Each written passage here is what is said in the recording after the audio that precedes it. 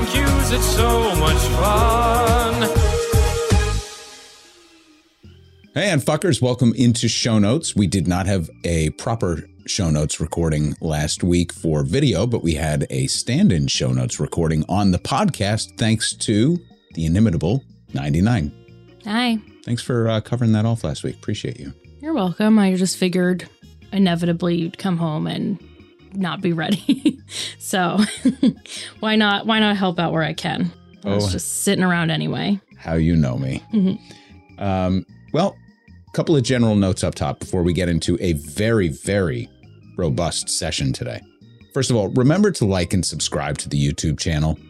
It looks like we're moments away from entering the creator circle based on a minimum number of hours. We just passed 40,000 views, which, isn't terrible, but we need everyone's support to get us over the hump so that we can expand our reach. Also, if you're not yet subscribed to the UNFTR newsletter, then go to unftr.com/contact and get on it. Here's what's in the newsletter. You ready? We've got headlines from Show Notes. We've got some brief but original commentary that only appears in the newsletter, a link and summary to the newest pod release, links to the most recent YouTube uploads, the audience comment of the week, which is a new feature that we're introducing this week, discounts for merchandise and coffee, call outs to our favorite books in our bookshop, and basically everything just in one spot for your UNFTR enjoyment. It's maximum UNFTR. And I'm going to correct you because you should go to unftr.com/blog to subscribe there instead of going to contact. Is that right? Yeah. Doesn't everybody in the contact form get automatically subscribed to the newsletter too? Yes, but then they have to fill out a form instead of just adding their email address. Oh. Yeah. There you go.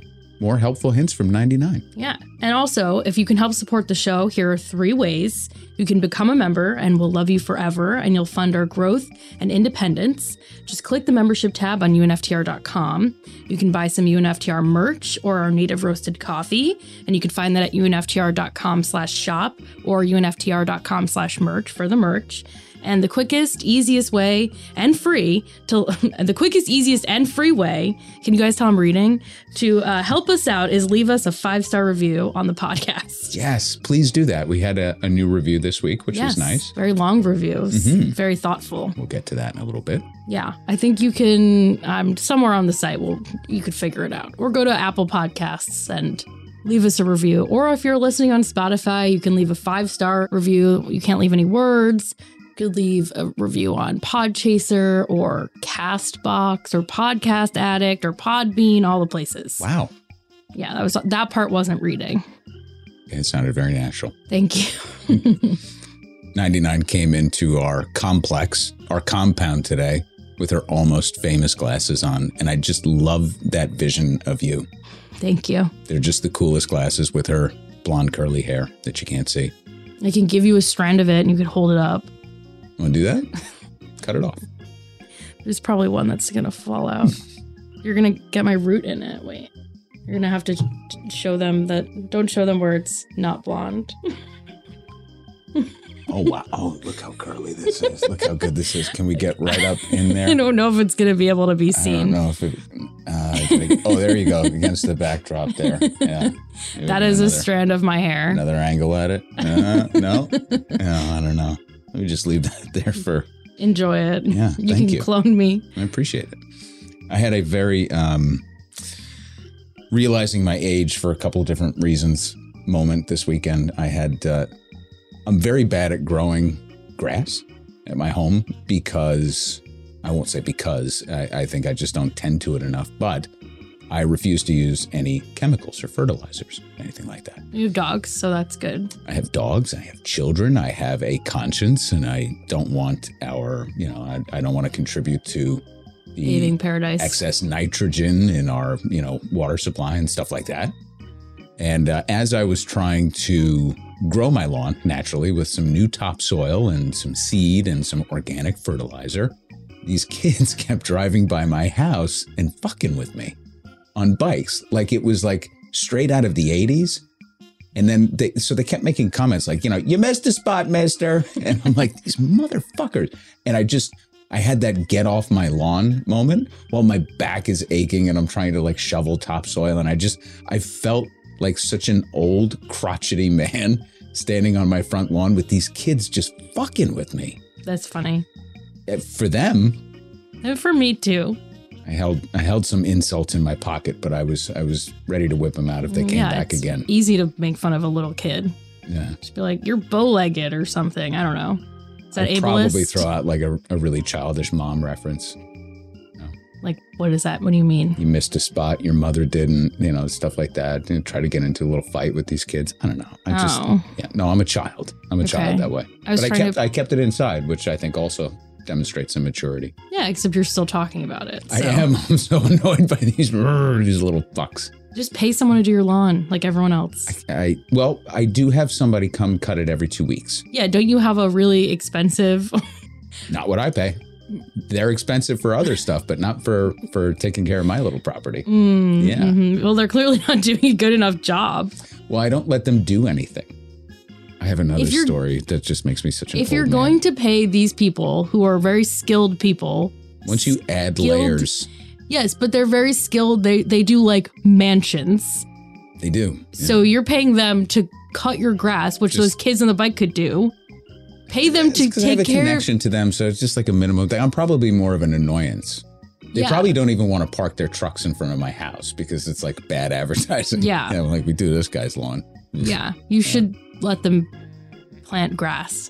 I should, but I won't. Okay. Because I don't trust them to not use bad stuff. I don't know. I think they would only use high quality stuff. We know another guy who makes some good stuff. Could use his stuff. We know a lot of people. I always buy that guy's stuff. That's good. That's true. Yeah. Okay. And the only other thing that I'm really super excited about, and I'm kind of, I guess I'd love to see it in a double shot, but I have to wait till September, is Equalizer 3 is coming out. Big Denzel fan. Okay. Big Equalizer fan. So now I've got John Wick 4 that I haven't seen yet, and Equalizer 3. If I could do like a full day double shot and just sit in the theaters and watch both of those, I'd be such a happy guy. I don't even, what is Equalizer? Denzel's. This is the third installment, final in the series, so they say.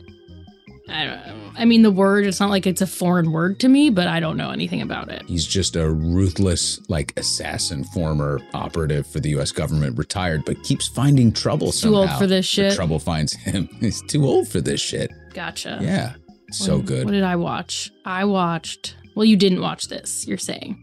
No, it's not out until September, but I just saw the trailer before we came in here. And well, you had to talk about it. Yeah, so excited. What did I watch this weekend? I watched Hamilton, for the 1,000th time. You just can't go wrong. Yeah. There was something else I watched. What did I watch yesterday? I love Manny Face's full, arrival at a place where he appreciated Hamilton, finally seeing it. Because he had heard it and was like, that's not hip hop. Everybody should stop calling it hip hop. And we were like, no, it's not hip hop. It's a show. Yeah. Hip hop style. Yeah. It's an homage to hip hop. I don't think Lynn would be like, this is true hip hop. He gets it. Yeah. He's my boyfriend. He is? Yeah. Oh, I didn't know that. Yeah. Don't tell his wife and children. Well, secret safe with all the unfuckers, right? He does all the best. He did Moana, music in Moana, which is one of my favorites. Encanto, so good. My wife saw In the Heights live when it first came out, when it was first performed in the city, and she was transformed. She said, I've never seen theater like this. This is different. This is new. Yeah. It's pretty cool. I just love him. Yeah. He's a little cutie. All right, we have a ton of shit to get to, like a ton of shit. So we'll try to do it as quickly as we can. First off, in case you were wondering what the Republicans have been up to, I did a little digging because, they, other than the culture war stuff, they've been kind of quiet. And I'm not talking about the commentators or pundits or anything like that. I'm talking about the actual elected Republicans. And it turns out they've got a couple of acts ready to go, a couple of really big bills. One of them is called the Default on America Act. And my note says, read the printout, because I actually put whole notes in there and printed it out. And then I didn't bring it into the studio with me. But I left a link actually to the Democrats in the Senate kind of outlined what it's all about. But then I found it, but we don't need to read it out, because then I found out that it's kind of part and parcel of this grand sweeping plan that's laid out by Kevin McCarthy in the proposed Limit, Save, and Grow Act of 2023. So this is not an official bill. It hasn't been introduced yet, but basically this is just them cobbling together all of these sorts of initiatives that they want to put into one giant bill. One of them relates to the Default on America Act, which is how they're going to hold up the debt ceiling, essentially in case they, because they need their demands met. Well, here's what they've been busy doing. It's a 320-page bill that details what Republicans have been doing since taking control of the House, other than the committee hearings on wokeness and culture war issues and Hunter Biden's laptop. Here are some of the salient points. It puts limits on discretionary spending. So this is all part of the debt ceiling fight, where they essentially will limit the non-mandatory parts of the budget, which is, usually where you find all of, sorts of the programs that impact us on a daily basis, but of course doesn't include any cuts to military spending. Repeals all green tax credits, guts the funding to the IRS, creates work requirements for SNAP, which is formerly food stamps. It also creates work requirements for Medicaid, and there is an estimate from one of the think tanks that looks at the budget and looks at proposed amendments and things like that, and basically estimates what the impact would be. And this would actually impact 1 out of 5 recipients of Medicaid would just kind of be thrown off Medicaid altogether, and they would lose food benefits. But the most expansive part of it is, of course, energy independence, even though we are already energy independent, and there are tons of ocean, open water, and land leases that have yet to be drilled and used. They're just going to create more permits for ocean drilling, for land drilling, for anything, any drilling and mining activity that you can imagine. It's actually a very expansive part of the act. So more mining, more drilling, more destruction of natural resources. And that's it. That's pretty much the sum total of it, which is really interesting and kind of leads into what our show is going to be all about for this weekend. Tentatively, of course. I actually have enough done on it where I can confidently say that this is what it's going to be about. Which is to say that it's going to be a little bit of a departure. So it is going to be more like a true classic essay and thought piece than it is some of the sourced material and research material on any one definitive, new idea or economic issue or, societal issue, as we usually do. I just sort of felt like the need to pause and think about where we are, which is kind of where my head's been at for the past couple of weeks. And then all the recent breaking news has only helped me double down on that, which we'll get into in a little bit. So that's what the show is going to be about this week. It's going to be a departure. It's going to be sort of a discourse on the lack of intellectualism and new political thought in the country that has kind of, I think, been the standard for, let's say, the past 50 to 70 years. So anyway, I'll be opining on that this weekend, and forgive me if it falls flat and doesn't really have the impact that I'm intending it to, but hopefully all the words will come together and it will come out well. So we'll see. Now in headlines, what's the first one that we have here? There's something about somebody's running for president. Is that right? Yeah, Marianne Williamson. Marianne Williamson is running for president. So she announced, but that doesn't seem new, 99. I think she's been out there for a few weeks, right? Oh, I think you're thinking of RFK, right? Jr., Robert Kennedy Jr.? No, I'm thinking of RFK Sr. Not running. Did run, not running. Yeah. I don't know. Is there anybody else that jumped into the Democratic field? Maybe it's the Republican side. I'm racking my brain here. You know what? I have it listed here. Hang on one second. It says here, oh my gosh, Joe Biden. Do you remember him? Hey. He's that old senator, right? Yeah, that hates black people. That's right. Well, Joe Biden running for re-election with Kamala Harris. Is this surprising? I was kind of surprised. Is that naive of me? Is it surprising? No, it's not surprising. Is it? It's almost like sort of inevitable. But it's absurd. I think I saw one poll mention that there was like 70% of Americans do not want him to run for president again. but no alternative stepped up on the Democratic side. Now, I'm not taking anything away from Marianne Williamson. I'm not taking even anything away from RFK. Like, these are people who have legitimately stepped up. I think my bigger issue, beyond the fact that they're not my cup of tea, and I'm sure I'll get flack from progressives about Marianne Williamson. No. She's not a good person. I don't think she's a good person, but you see that on the left-wing echo chamber of progressive commentators, there's a lot of people coming forward to stand up for her and her right to run and all of that kind of stuff. Sure, she has a right to run. I can run when I'm of age. Anyone has a right, but her rhetoric is deceitful. She pretends to be progressive, but she's actually stands against everything progressives believe in. Talk to me. I mean, I'm not an expert, but what's the book she preaches called? You know, her fucking book. Her spirituality thing, whatever it is. It's all, I mean, it's everything you find in any of that. It's anti-gay. It's very, you know, everyone should go listen to Conspirituality. They talk about it a lot. Let me find the most recent episode they did that was really... While you're looking that up, I'll say that one of my issues is the lack of a professional political class in this country. I am not one of those people that believes that outsiders are the best ones that are suited for this particular role. There are so many roles that are kind of built for outsiders to come into. I mean, before somebody holds elected office, they are theoretically an outsider. But I think that it's so important to cultivate a dynamic political class in this country. And one of the arguments that I'm going to be making this weekend as a primer is the fact that you have to be really good at this in order to get things done. You have to understand this system. You should be schooled in the classics of political thought and theory.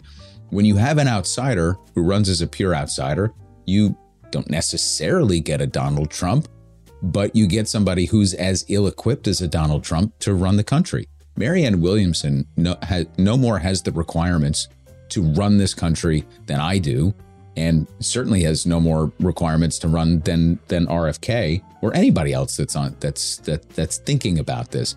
I don't like this idea, especially when it's so important for us to have progressives who are challenging Biden and challenging establishment Democrats, whether they win or they don't.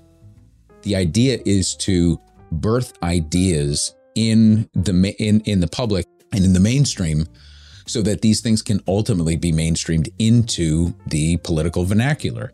Somebody like Marianne Williamson is not going to get that done. I'm not against anybody running for president, but the fact that these are the choices makes it almost kind of a joke. They're not going to get the money. They're not going to get they're not going to rile the base up. You think about how long it took Bernie Sanders to build a following and a coalition. It was decades prior to Occupy, and by then he was able to amass a ground game and donations and the small dollar donations, but as part of a political apparatus and network working within this establishment. And many of the ideas that we see now that have been mainstreamed, that are super, super popular, that you can claim as part of Biden's success, have been from the Bernie wing of the party. And that's how you build this cult of personality into something that is tangible and real. When you bring in a pure outsider, it almost detracts from progressive ideals. Let's say for a second, we're going to get some info from 99 here, but let's say that Marianne Williamson was an outstanding progressive mind, like let's say a Jill Stein from the Green Party, who also did not have a coalition and have a broad base of support to mainstream and matriculate these ideas into the public consciousness. Well, a Marianne Williamson, even if she was the greatest progressive advocate in the world, isn't going to be able to do that either. And now she's got this whole cloak of, spirituality and self-help, and almost like the secret style, the universe will deliver to you, whatever it is that you sort of ask for, so long as you have a positive mindset. Politics is not pseudoscience. It is a science. And that's just a primer and kind of where I'm going. And I think why I'm a little bit annoyed about how this is all unfolding. But anyway, 99, what were you going to say about the conspirituality? Yeah, this was episode 148. I'll read the description because I feel like it'll entice you to go listen and educate. So it says, is Marianne Williamson's promotion of A Course in Miracles any more relevant to her political persona than Biden's Catholicism? If it demonstrably informs her every instinct and communication, as we expect it would given she sermonizes out of it every day, then yes, it is. If it leads her to suggest that meditation can help contain nuclear waste, divert hurricanes, hear the quote scam of clinical depression, or quote boost the immune system against COVID-19, then yes, it is. Is it sexist to highlight Williamson's reported history of interpersonal abusiveness when male politicians get away with far worse? There is definitely a double standard to resist, but when a candidate builds a political persona on being a love and light way shower, it's important to evaluate what that actually looks like ground level. It's also important to consider whether immature behavior might be a plausible outcome of following the Jesus of A Course in Miracles, who is a huge asshole. Finally, if Williamson is the only candidate out there talking about reparations and Medicare for all, is it reactionary to dismiss her on religious or behavioral grounds? Not if you're actually interested in a functional progressive politic free from magical thinking and charismatic bafflement. There you go. So what is this? She doesn't believe in, is she some, like this is Scientology kind of stuff where she doesn't believe in clinical depression? I wouldn't say it's as far as Scientology, but I'm basically, A Course in Miracles is sort of akin to, I'd say not exactly, but akin to like The Secret. So, right. Basically you're at cause for whatever you do. And, if you believe it, you can do it and Jesus can help you. But this Jesus isn't the real Jesus. We don't have time for it. Yeah. We've got real problems in the world. We don't have time for this fucking pseudoscience. Yeah. We don't. Listen to this episode. It was really good. And we're going to stack her pseudoscience on top of RFK's pseudoscience. The fact, and I understand there, a few years ago, you would have caught me in some very similar lines of thinking about we need to study science. We need to study vaccinations. We need to study the over medication of very young children, the misdiagnoses that we have, the very quick to label in order to get services, which leads to non-pharmacologists providing drugs to small children without understanding what they're giving them. The effects of toxins in the environment on behavior, on long-term health.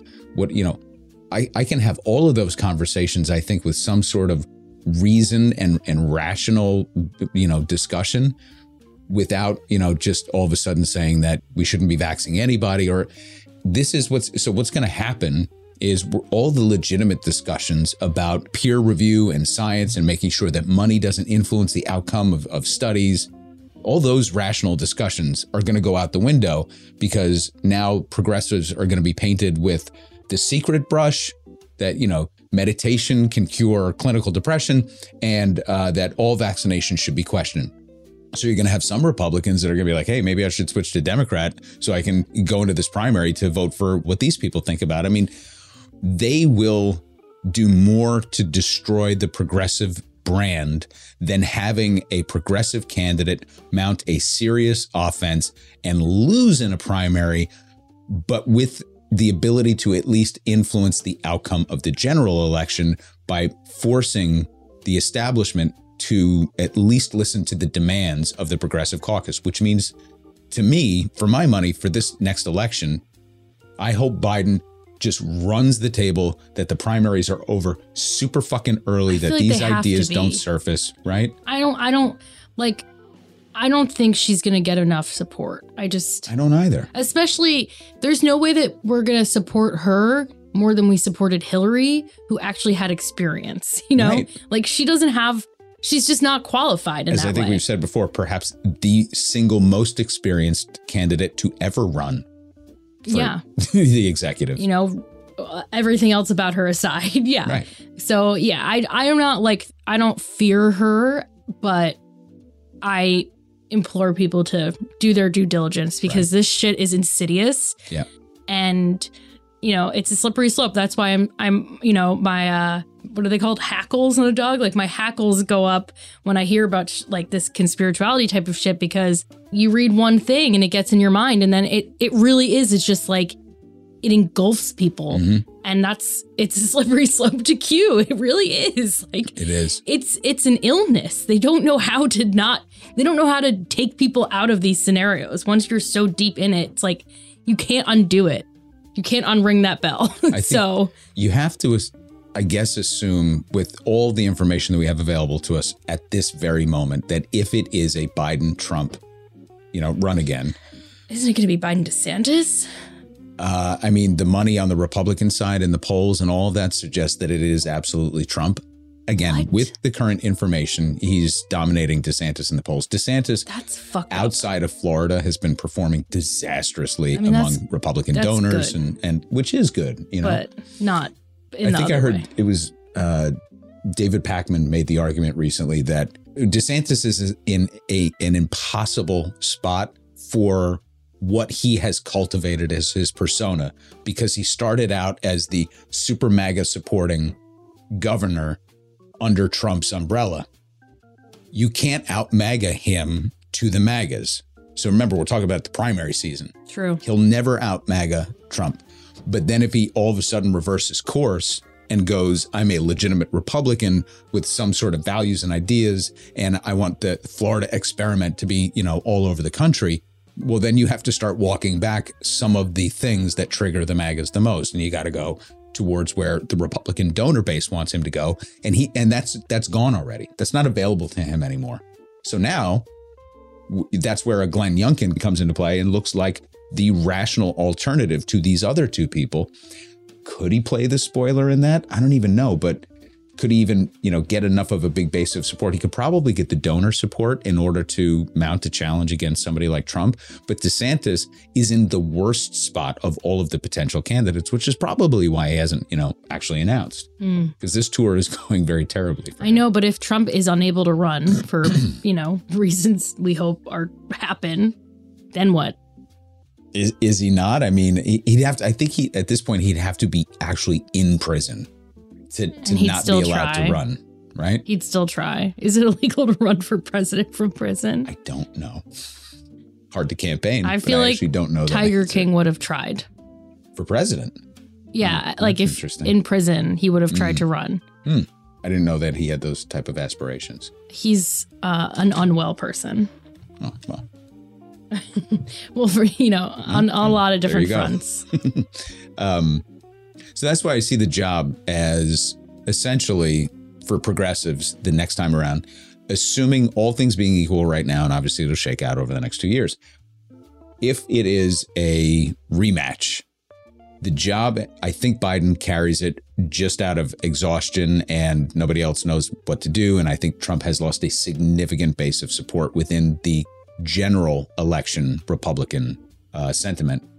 The job is to continue building a coalition of progressive candidates on the ground. That is in statewide races. So you've got next year so whatever the run is in your particular state, got to stay active, got to stay engaged, and you got to get progressive candidates on the ballot within your state. Go back to our constitutional amendment, the Convention of States episode that we did about how the Republican long-term strategy is to take over enough states that they can just rewrite the Constitution on their own. That's still very much in play. That's still very much a part of the Republican strategy. And if you listen to Steve Bannon is just like full speed ahead. Like this just does not alter anything for somebody like him, because while everybody's busy looking at the top, on the bottom is on the ground is where the work is getting done. So we have to be cognizant of all that. And then when it comes around for the actual election period in 2 years, we just have to fill Congress. We have to fill the House with enough progressives. Who's Phil Congress? You don't know Phil Congress? No. He's a great candidate. He's a terrific candidate.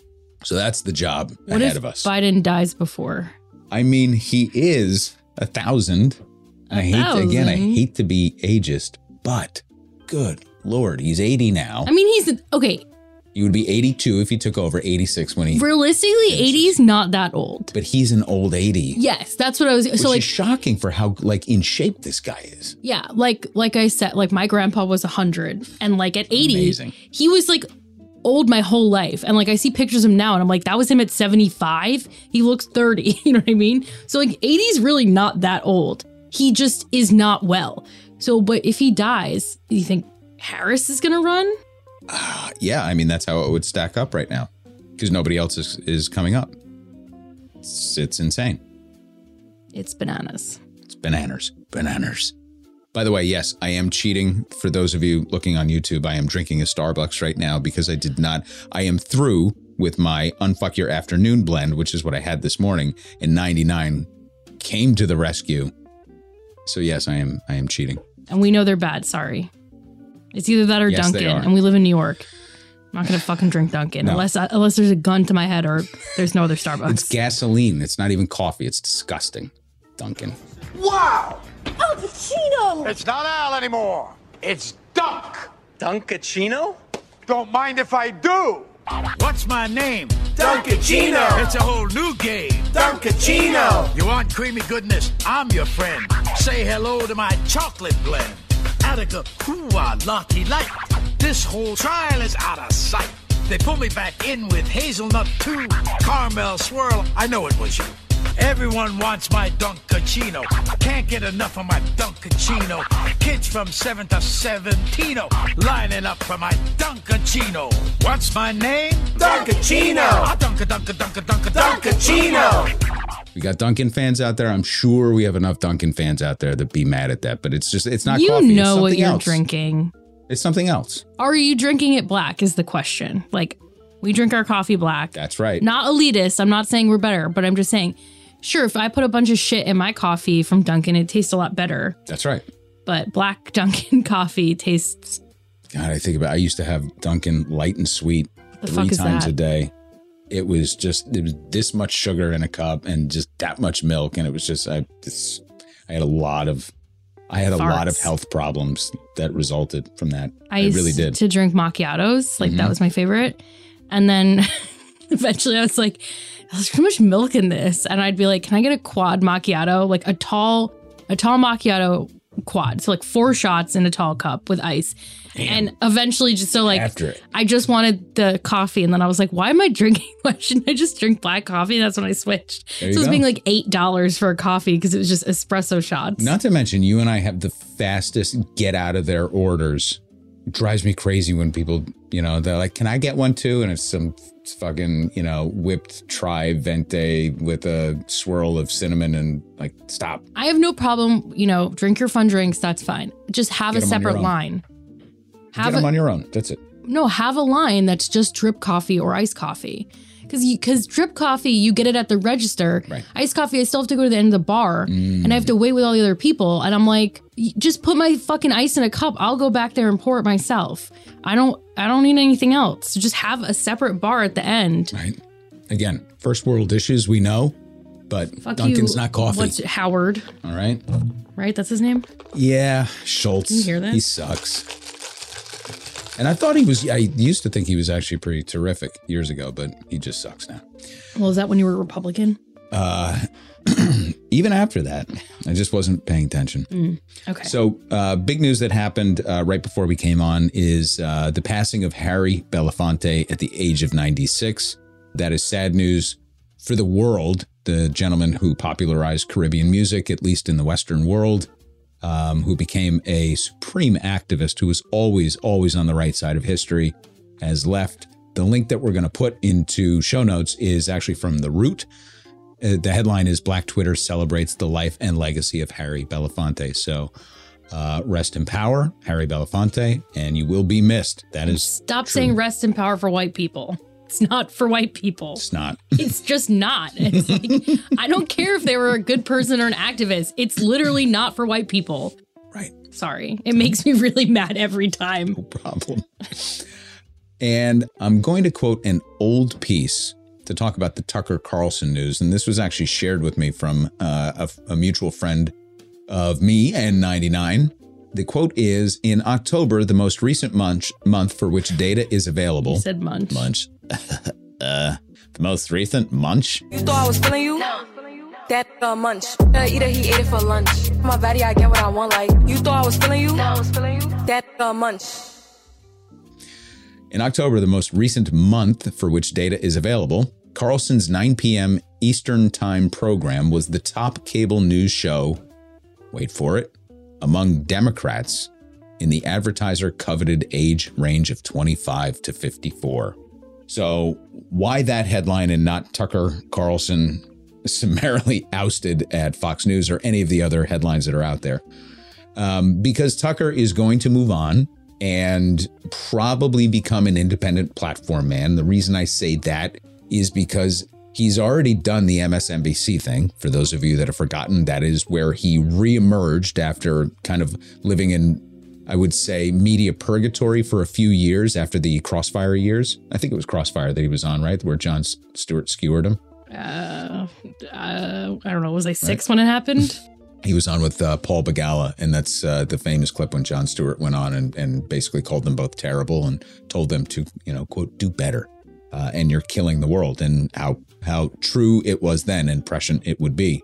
And then Tucker just kind of went on a revenge tour for the remainder of his career up until this point of, shitting on all things that you would consider progressive, liberal, democratic, or whatever. So now supreme racist and now we know liar Tucker Carlson is out. One of our muses, one of our favorite guys is out at Fox News. But what does this data tell you from October? That he was trusted among Democrats as well. So something about his message transcended Fox News. His numbers. So there's a couple of arguments and a couple of theories here, and maybe we'll talk more about this. We'll put together a quick episode on this, but Tucker's numbers were greater than O'Reilly's. He took over a massive audience and then he grew it from there. So it stands to reason that some of the people that came over to him were not just the standard Fox News, aficionados there. So he was able to do something that a lot of the other hosts haven't, and that is to increase the Fox brand within a particular time slot, but associated with his ideas that were specifically his and sometimes an outlier on the channel. So he has a better shot, point being, of creating an independent platform that is bigger than what we have seen before. He certainly has the means. He will certainly be able to find the backing for it, because even though he lost high-profile sponsors and advertisers in his time slot, he has the ability to cozy up to all of the dastardly billionaires that we know that are out there that fund these type of endeavors. So Peter Thiel, I'm sure, will, put the red carpet out for him. The Wilkes brothers will be right there along with him. And what he could amass as compared to a Ben Shapiro, for example, who grew organically out of, touring the country and, putting up YouTube videos of him challenging college students that weren't prepared to argue with him. He could actually create a platform that is more sizable and maybe more relevant. But at the same time, it will never approach the broad mainstream base of a Fox News. So will he be more dangerous? My argument is yes. And I have just at this moment decided that we'll do a small piece on it so I don't go too far, because I think Tucker in the wild is more dangerous than Tucker on a platform. Did you know he was on Dancing with the Stars? He was on Dancing with the Stars? Thankfully, I didn't and wouldn't know that, but ew. I didn't either. I saw it last night and I just Googled it to make sure it's real, and it is. I hope he lost early. He was eliminated the first week. First week? Asshole. I can't wait to watch it. God, what a jerk. And that means on Fuckers, he's going to be on The Masked Singer sooner. Actually, no, it's a Fox property, so they probably won't let him on. But if he's on The Masked Singer, I will fucking die. I mean, the fact that he was let go by Rupert Murdoch directly, that he was not allowed to come back on. The very woke Rupert Murdoch. Yes. Fucking Marjorie Taylor Greene being like, he's too woke. And I'm like, oh my God, you fucking lunatic. That's what happens when you try to, outright the right, and you have to get nuttier and nuttier in order to do it. And this is where we're at. I think him and Don Lemon should do like the Odd Couple reboot. Oh my God. And that's the other guy. Don Lemon. Oh, did you see Nate Silver's out too? From 538? I don't know who that is. Nate Silver is a black pollster. Hair? What's that? The guy with the black hair? Thinning. Maybe balding. Maybe he started out with full black hair. I have no idea then. Nate Silver became kind of a media darling starting 538 was the poll organization that basically provided all the, I would say, the best polling for a lot of the big races over the last, I don't know, maybe 10, 15 years or so. So he's sort of like a media darling. They got bought out by Disney. And in this round of layoffs at Disney, they sacked him. So all Disney the media owns 538. Yeah. That's so weird. Isn't it? Yeah. It's very strange. So the founder of it is now been ousted by Disney Corporation. Okay, so the three of them, they can do the odd throuple. Yeah, so yeah, he can just sit there and poll whose ideas are better between Don. Honestly, I would watch that. Yeah, maybe once or twice. A bunch of disgraced people. The odd throuple. Credit 99 on that one, by the way, because I steamrolled right over that, but that was really great. The odd throuple. Thank you. Brilliant.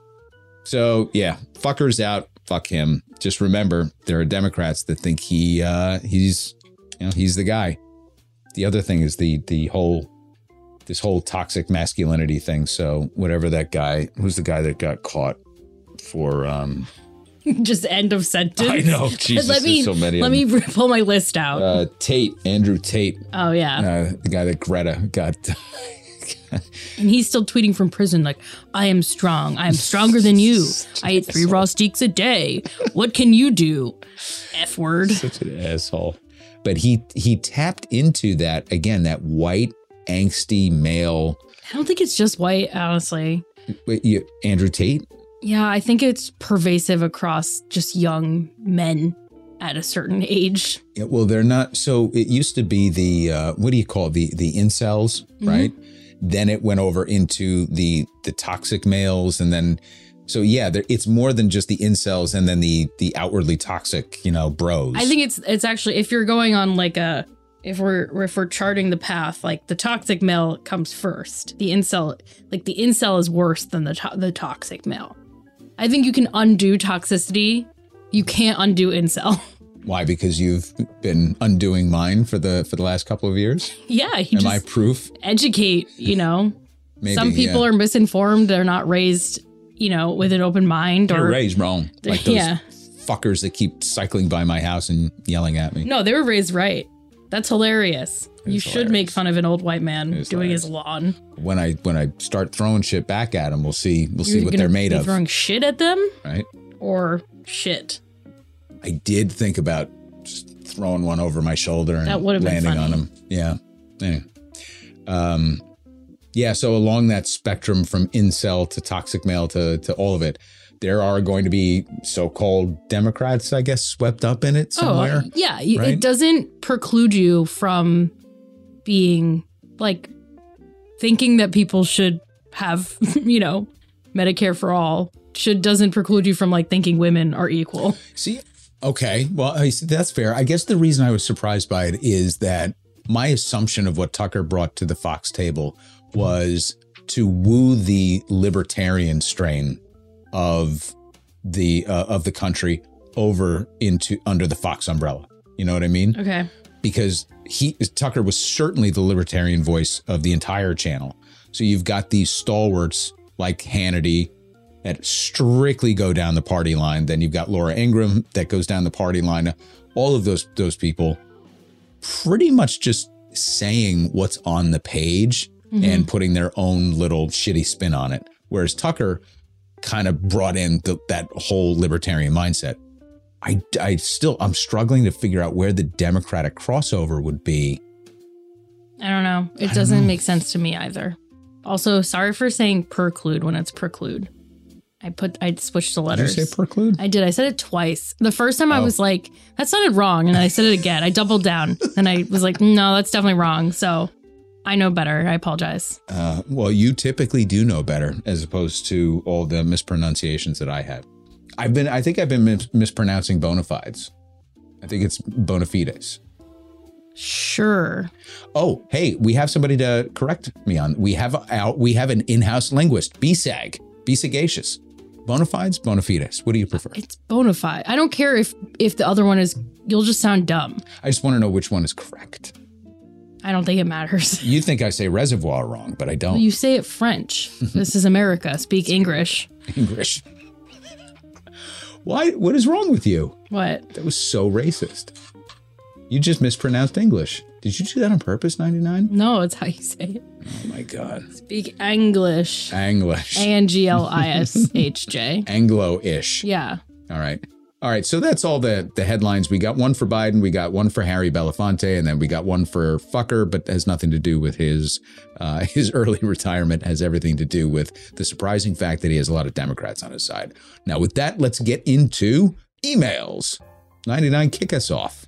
Dan H said, oh, these are specific to our tax haven episode. So Dane H, fucking Christ, whatever your name is, said, thanks for another great episode highlighting how the world is tilted to advantage those that have the most. I wanted to send in a question that I actually sent into another podcast I listened to. Yes, I'm cheating on you. It was relevant to your discussion. Looking forward to hearing your thoughts.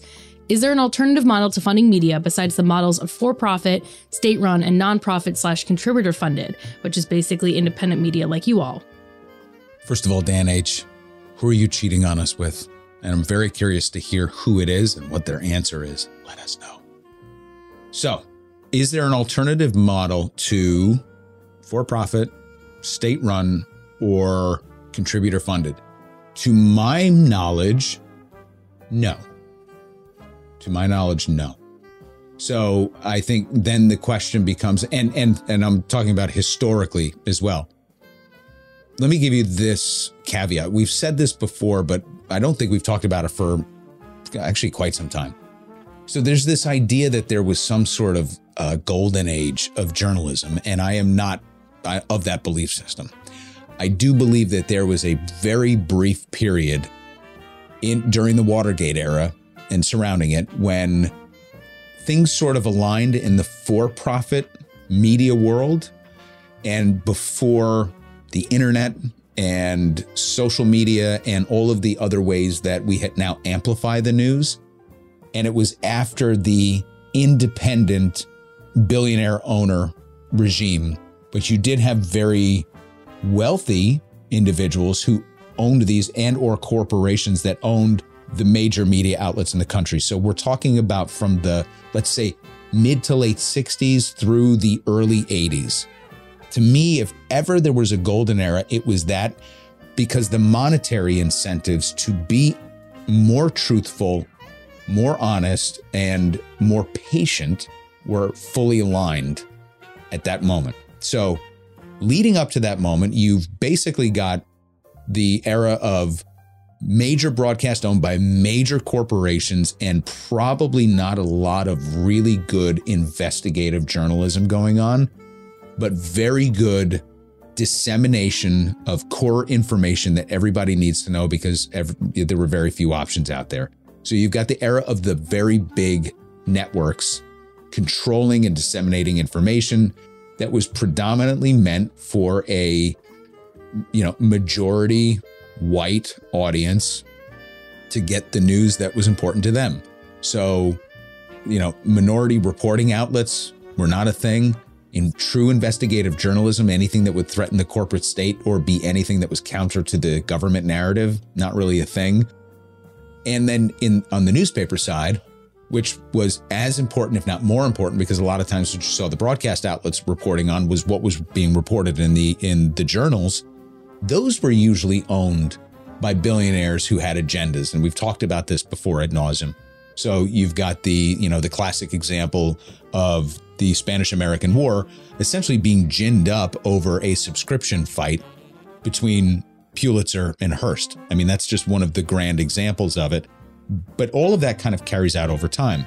So, just go watch Citizen Kane to understand why that movie was so insightful and so important, is that it basically lays bare the motivations of journalism at that time. When you struck it big, you struck it really big. If you didn't, your fortunes were, essentially squandered. It was a great way for billionaires to lose money. That's pretty much journalism all the way up until we get to that period where you've got corporations, you've got broadcast, you've got major radio stations, you've got major publications that were wealthy enough that they did not have to worry about corporate interests, but they still towed the party line when it came to the state-sponsored narratives until Watergate blew it open. What Watergate did for journalism and for democracy cannot be overstated, because it essentially showed that there was an appetite to consume information that was the counter narrative to what the government was trying to sell us. So Nixon winds up in the crosshairs, he winds up getting ousted, and every other publication in the world all of a sudden said, not only are we now not the, sort of the outcasts of society, because journalists really weren't, seen in a favorable light up until that point. If you go back and look at any of the old Hollywood interpretations of what a journalist is, they're not that flattering. So now journalists are suddenly these ragtag group of superheroes that can bring down a government. That gave a lot of credibility and credence to the field. That matched with the fact that they didn't have to care about their corporate donors, turned these newspapers and these reporting outlets into these super sleuths that did great work for a brief period of time. So you get the Seymour Hershes of the world, and you get all of these, you get that, that Newsday series on the heroin trail and all of this stuff through the 70s that was absolutely astounding. Reporting that is very hard to match.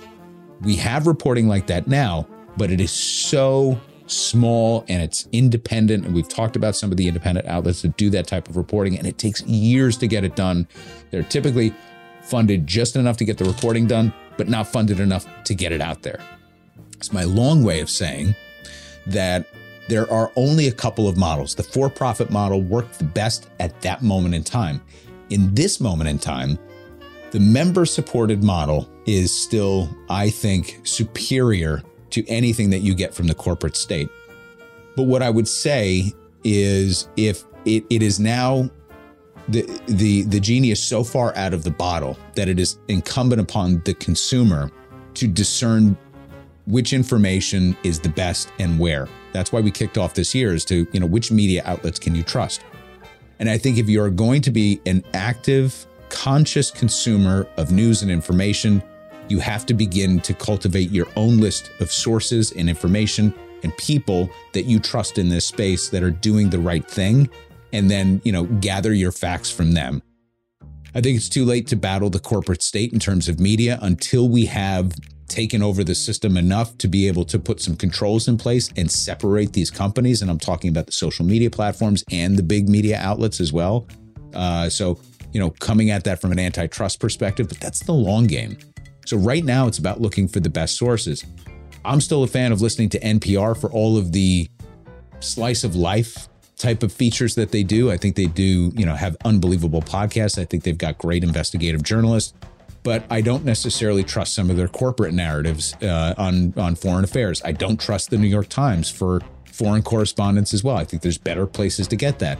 But am I going to look to the New York Times for anything that's breaking? Podcast recommendations like us? Yeah. Anything domestic, cultural, the arts, that kind of stuff.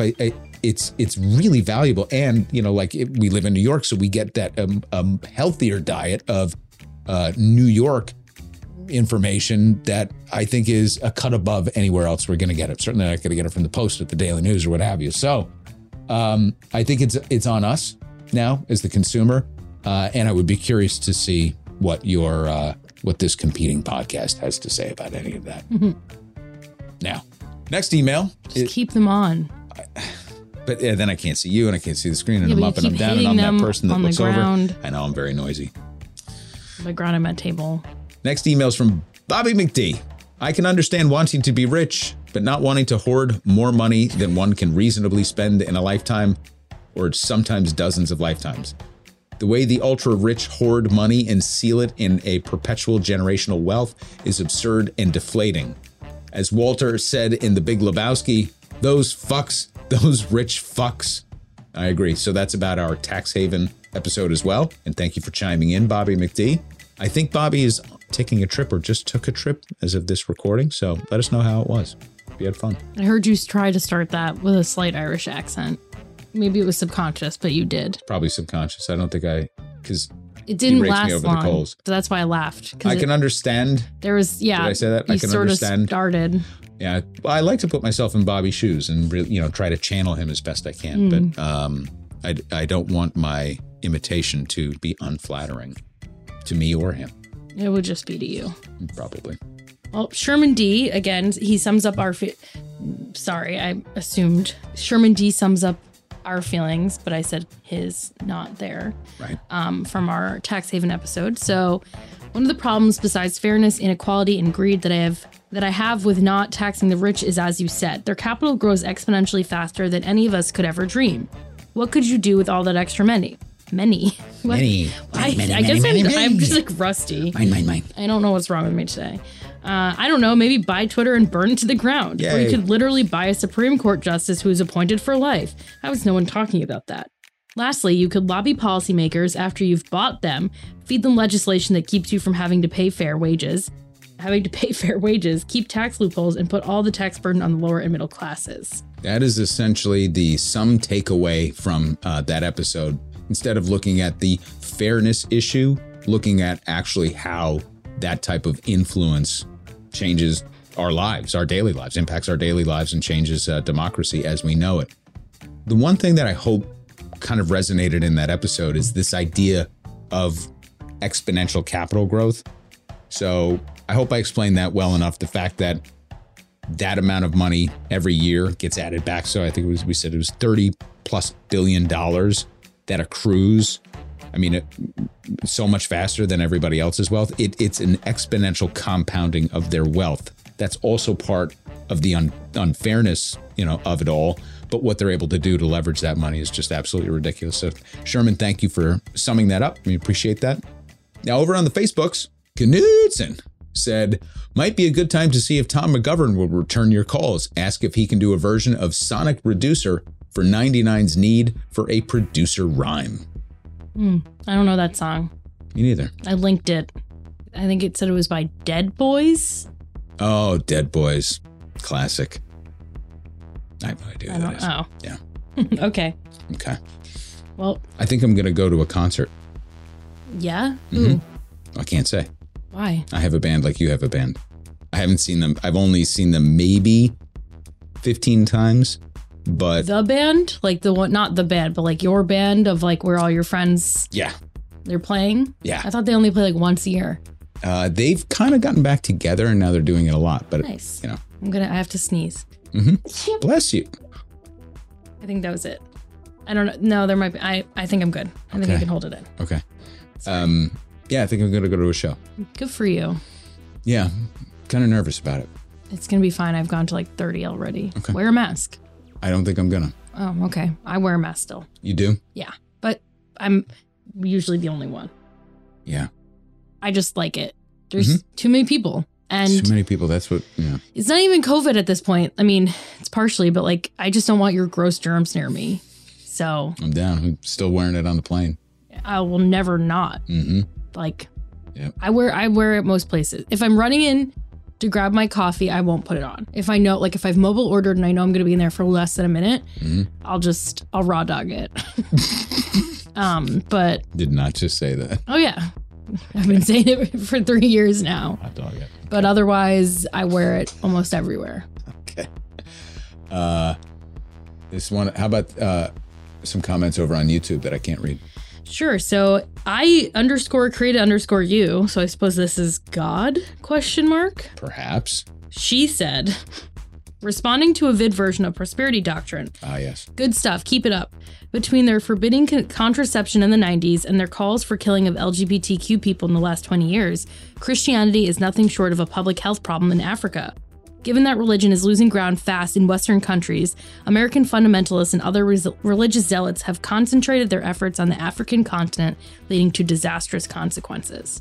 So, was that just something that we covered in the newsletter?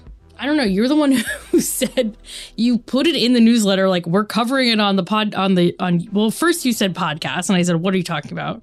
Then you said YouTube. So I don't know. Did you post something on YouTube about it? I'm just trying to think if the podcast listeners would have. Well, we covered the prosperity doctrine. It was like episode 8. Right.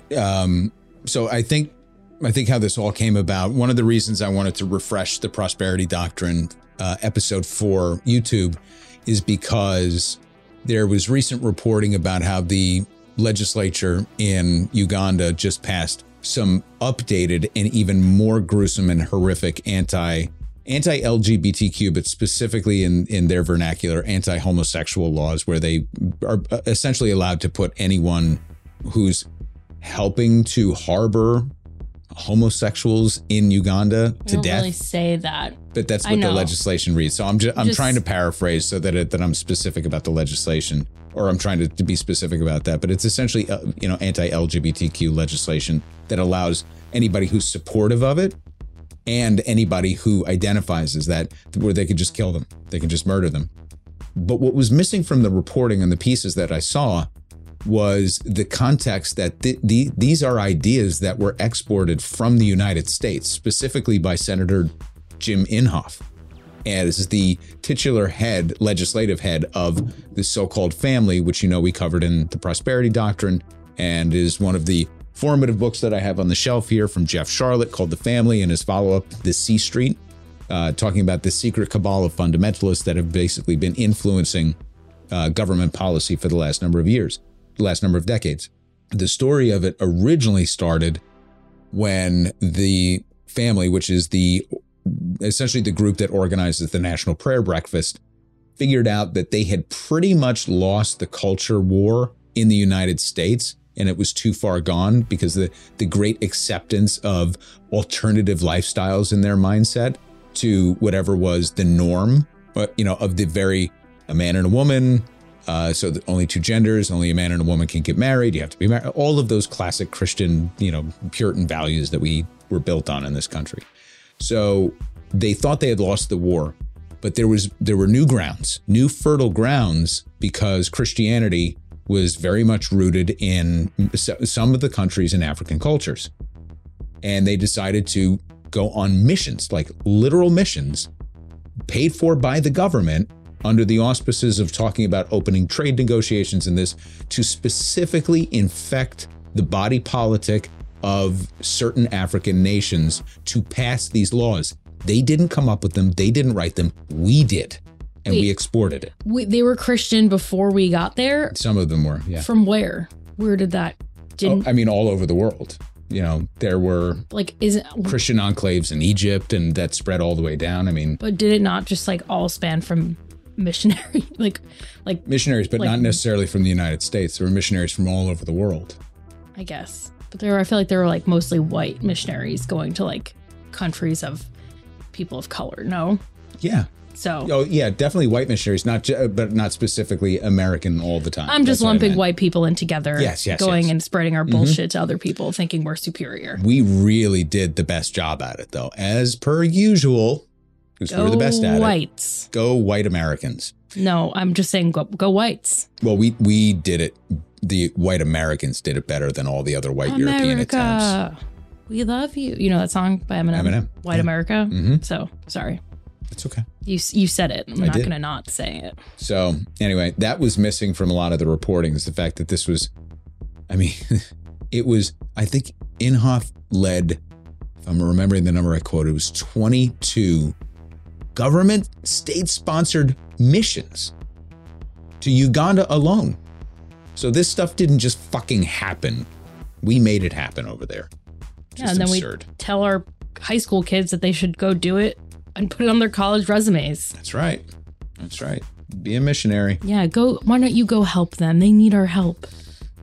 It's like the Canada Land podcast that I talked about 2 years ago. I think it was called White Savior, where those people, those brothers with the We charity, just it was a huge scam. I wonder where they're at these days. I think still trying to sue Jesse.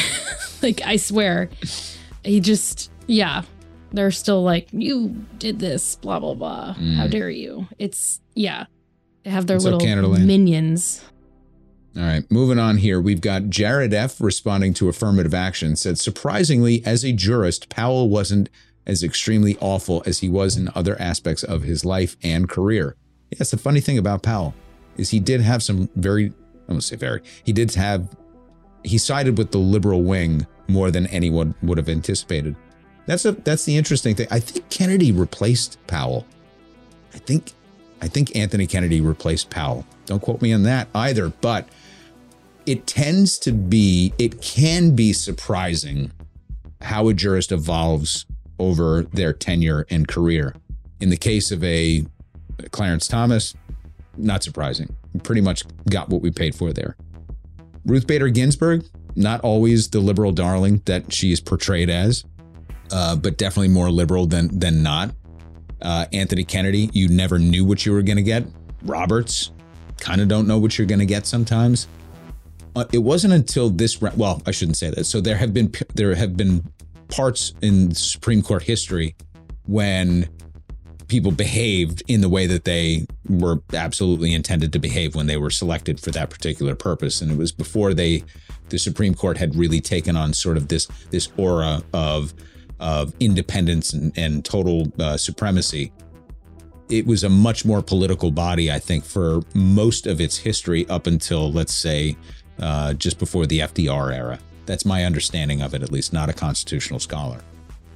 But at least we could say in the modern era, jurists have kind of disproven that theory that they're going to be the person that they were during their confirmation interviews until the Trump appointees.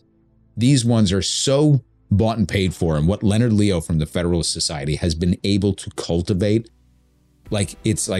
indoctrinate, cultivate, select, and then place them there, and they're getting, more staunchly right-wing as they go. I don't think anybody even knew how absurdly right-wing Alito would be during his tenure as well. So if that'll be probably our principal argument for no matter how you feel about, casting some sort of objection vote during the next presidential election. If we don't all come out for whomever the Democratic nominee is, we are just resigning ourselves to yet another generation after that. Hopefully Biden outlives Thomas and Alito and, because we've got a pretty young court right now, compared to prior iterations of it. So anyway, and Dan M., who we heard from before, is crossing over platforms, left us a comment on YouTube responding to the Dan H. Oh, that was? Oh, I thought they were both Dan M. Nope. Apologies. Dan M. responding to the Tax Havens episode. In addition to tax advantage, it strikes me as capital flight and part of an effort to turn U.S. states into competitive, deregulated, libertarian economic zones. Yes. So we're talking about dynasty trusts and the fact that they're popping up in all of these random states. I think one of the links that I included in that episode, by the way, is a documentary about the registered agents for these dynasty trusts. And one of them that had something like, 26,000 trusts registered to it was like a place deep in Utah. And they were like, I don't know what this place is. And they went there, and it was literally a double wide trailer sitting in an empty lot. And there was just like an old woman that lived there.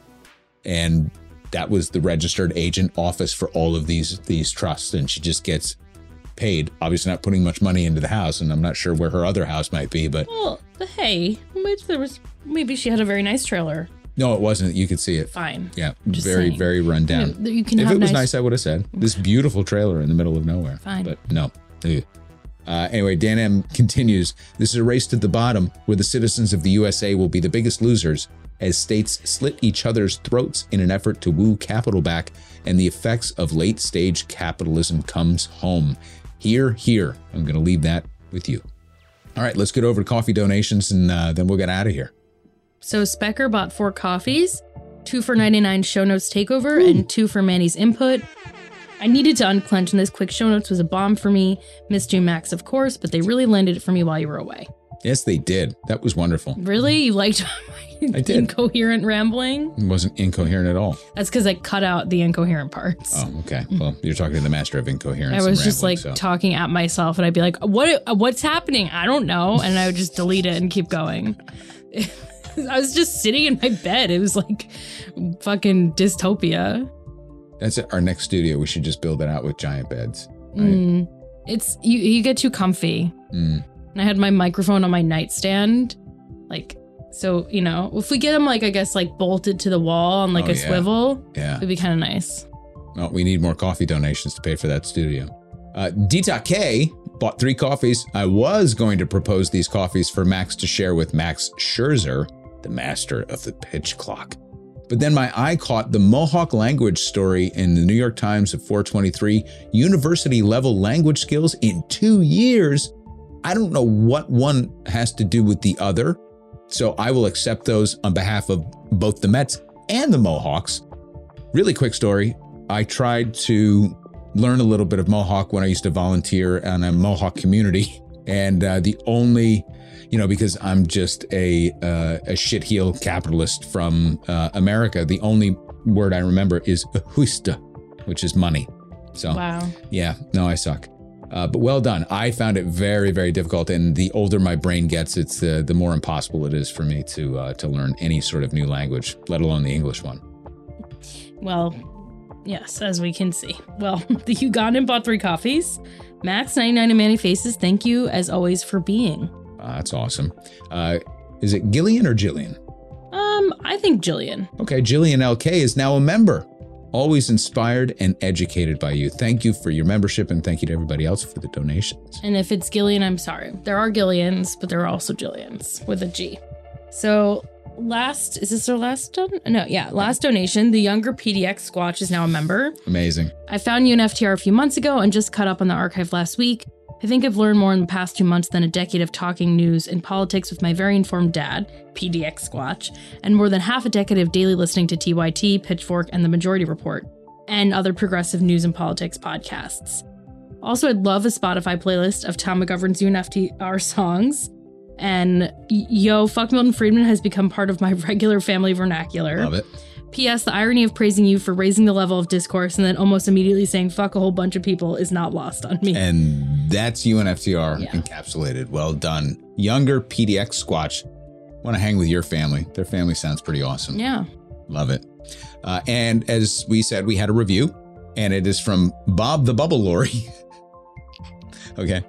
This podcast is a way of filling in the gaps of whatever they cover, mostly socioeconomic issues. While our American education may give us broad strokes, UNFTR gets into the why and how of things. Jump on in to find out why unfuckers say #FMF, #FRR, #AllHailNetty, and find the et al. Max99 and Manny Faces put out fantabulous content. Give a listen, then become an unfucker today. Another commercial. Just unbelievable. Yeah. Thank you, Bob the Bubble Lorry. We appreciate that. And with that, I think we're out. Yeah. Yeah. Good stuff. All right. Well, look out for that essay this weekend. Hopefully it's coherent and hits the mark and accomplishes what I was planning it to accomplish. We'll see. If it sucks, then we'll go back to our regular scheduled programming. In between, we got a couple of YouTube video drops. Sign up for that newsletter if you haven't done it already. Become a member. Buy our fucking coffee, because it supports good stuff all around. And at some point, Daddy needs a new pair of shoes. And by a new pair of shoes, I mean a studio. We got 20 months left on this lease, and then we need to figure out where the hell we're going. 20 months still feels really long. It does, but it's also going to go by the blink of an eye. I know, but Max is going to get a place, and it's going to be further from my house now, and I can barely make it here as it is. That's not necessarily true. Okay. Could be true. It's going to be true. I know you. Please. Of course it is. How long does it take you to get to my basement? To your basement? 15 time as minutes. Here? Maybe a little further. Is it?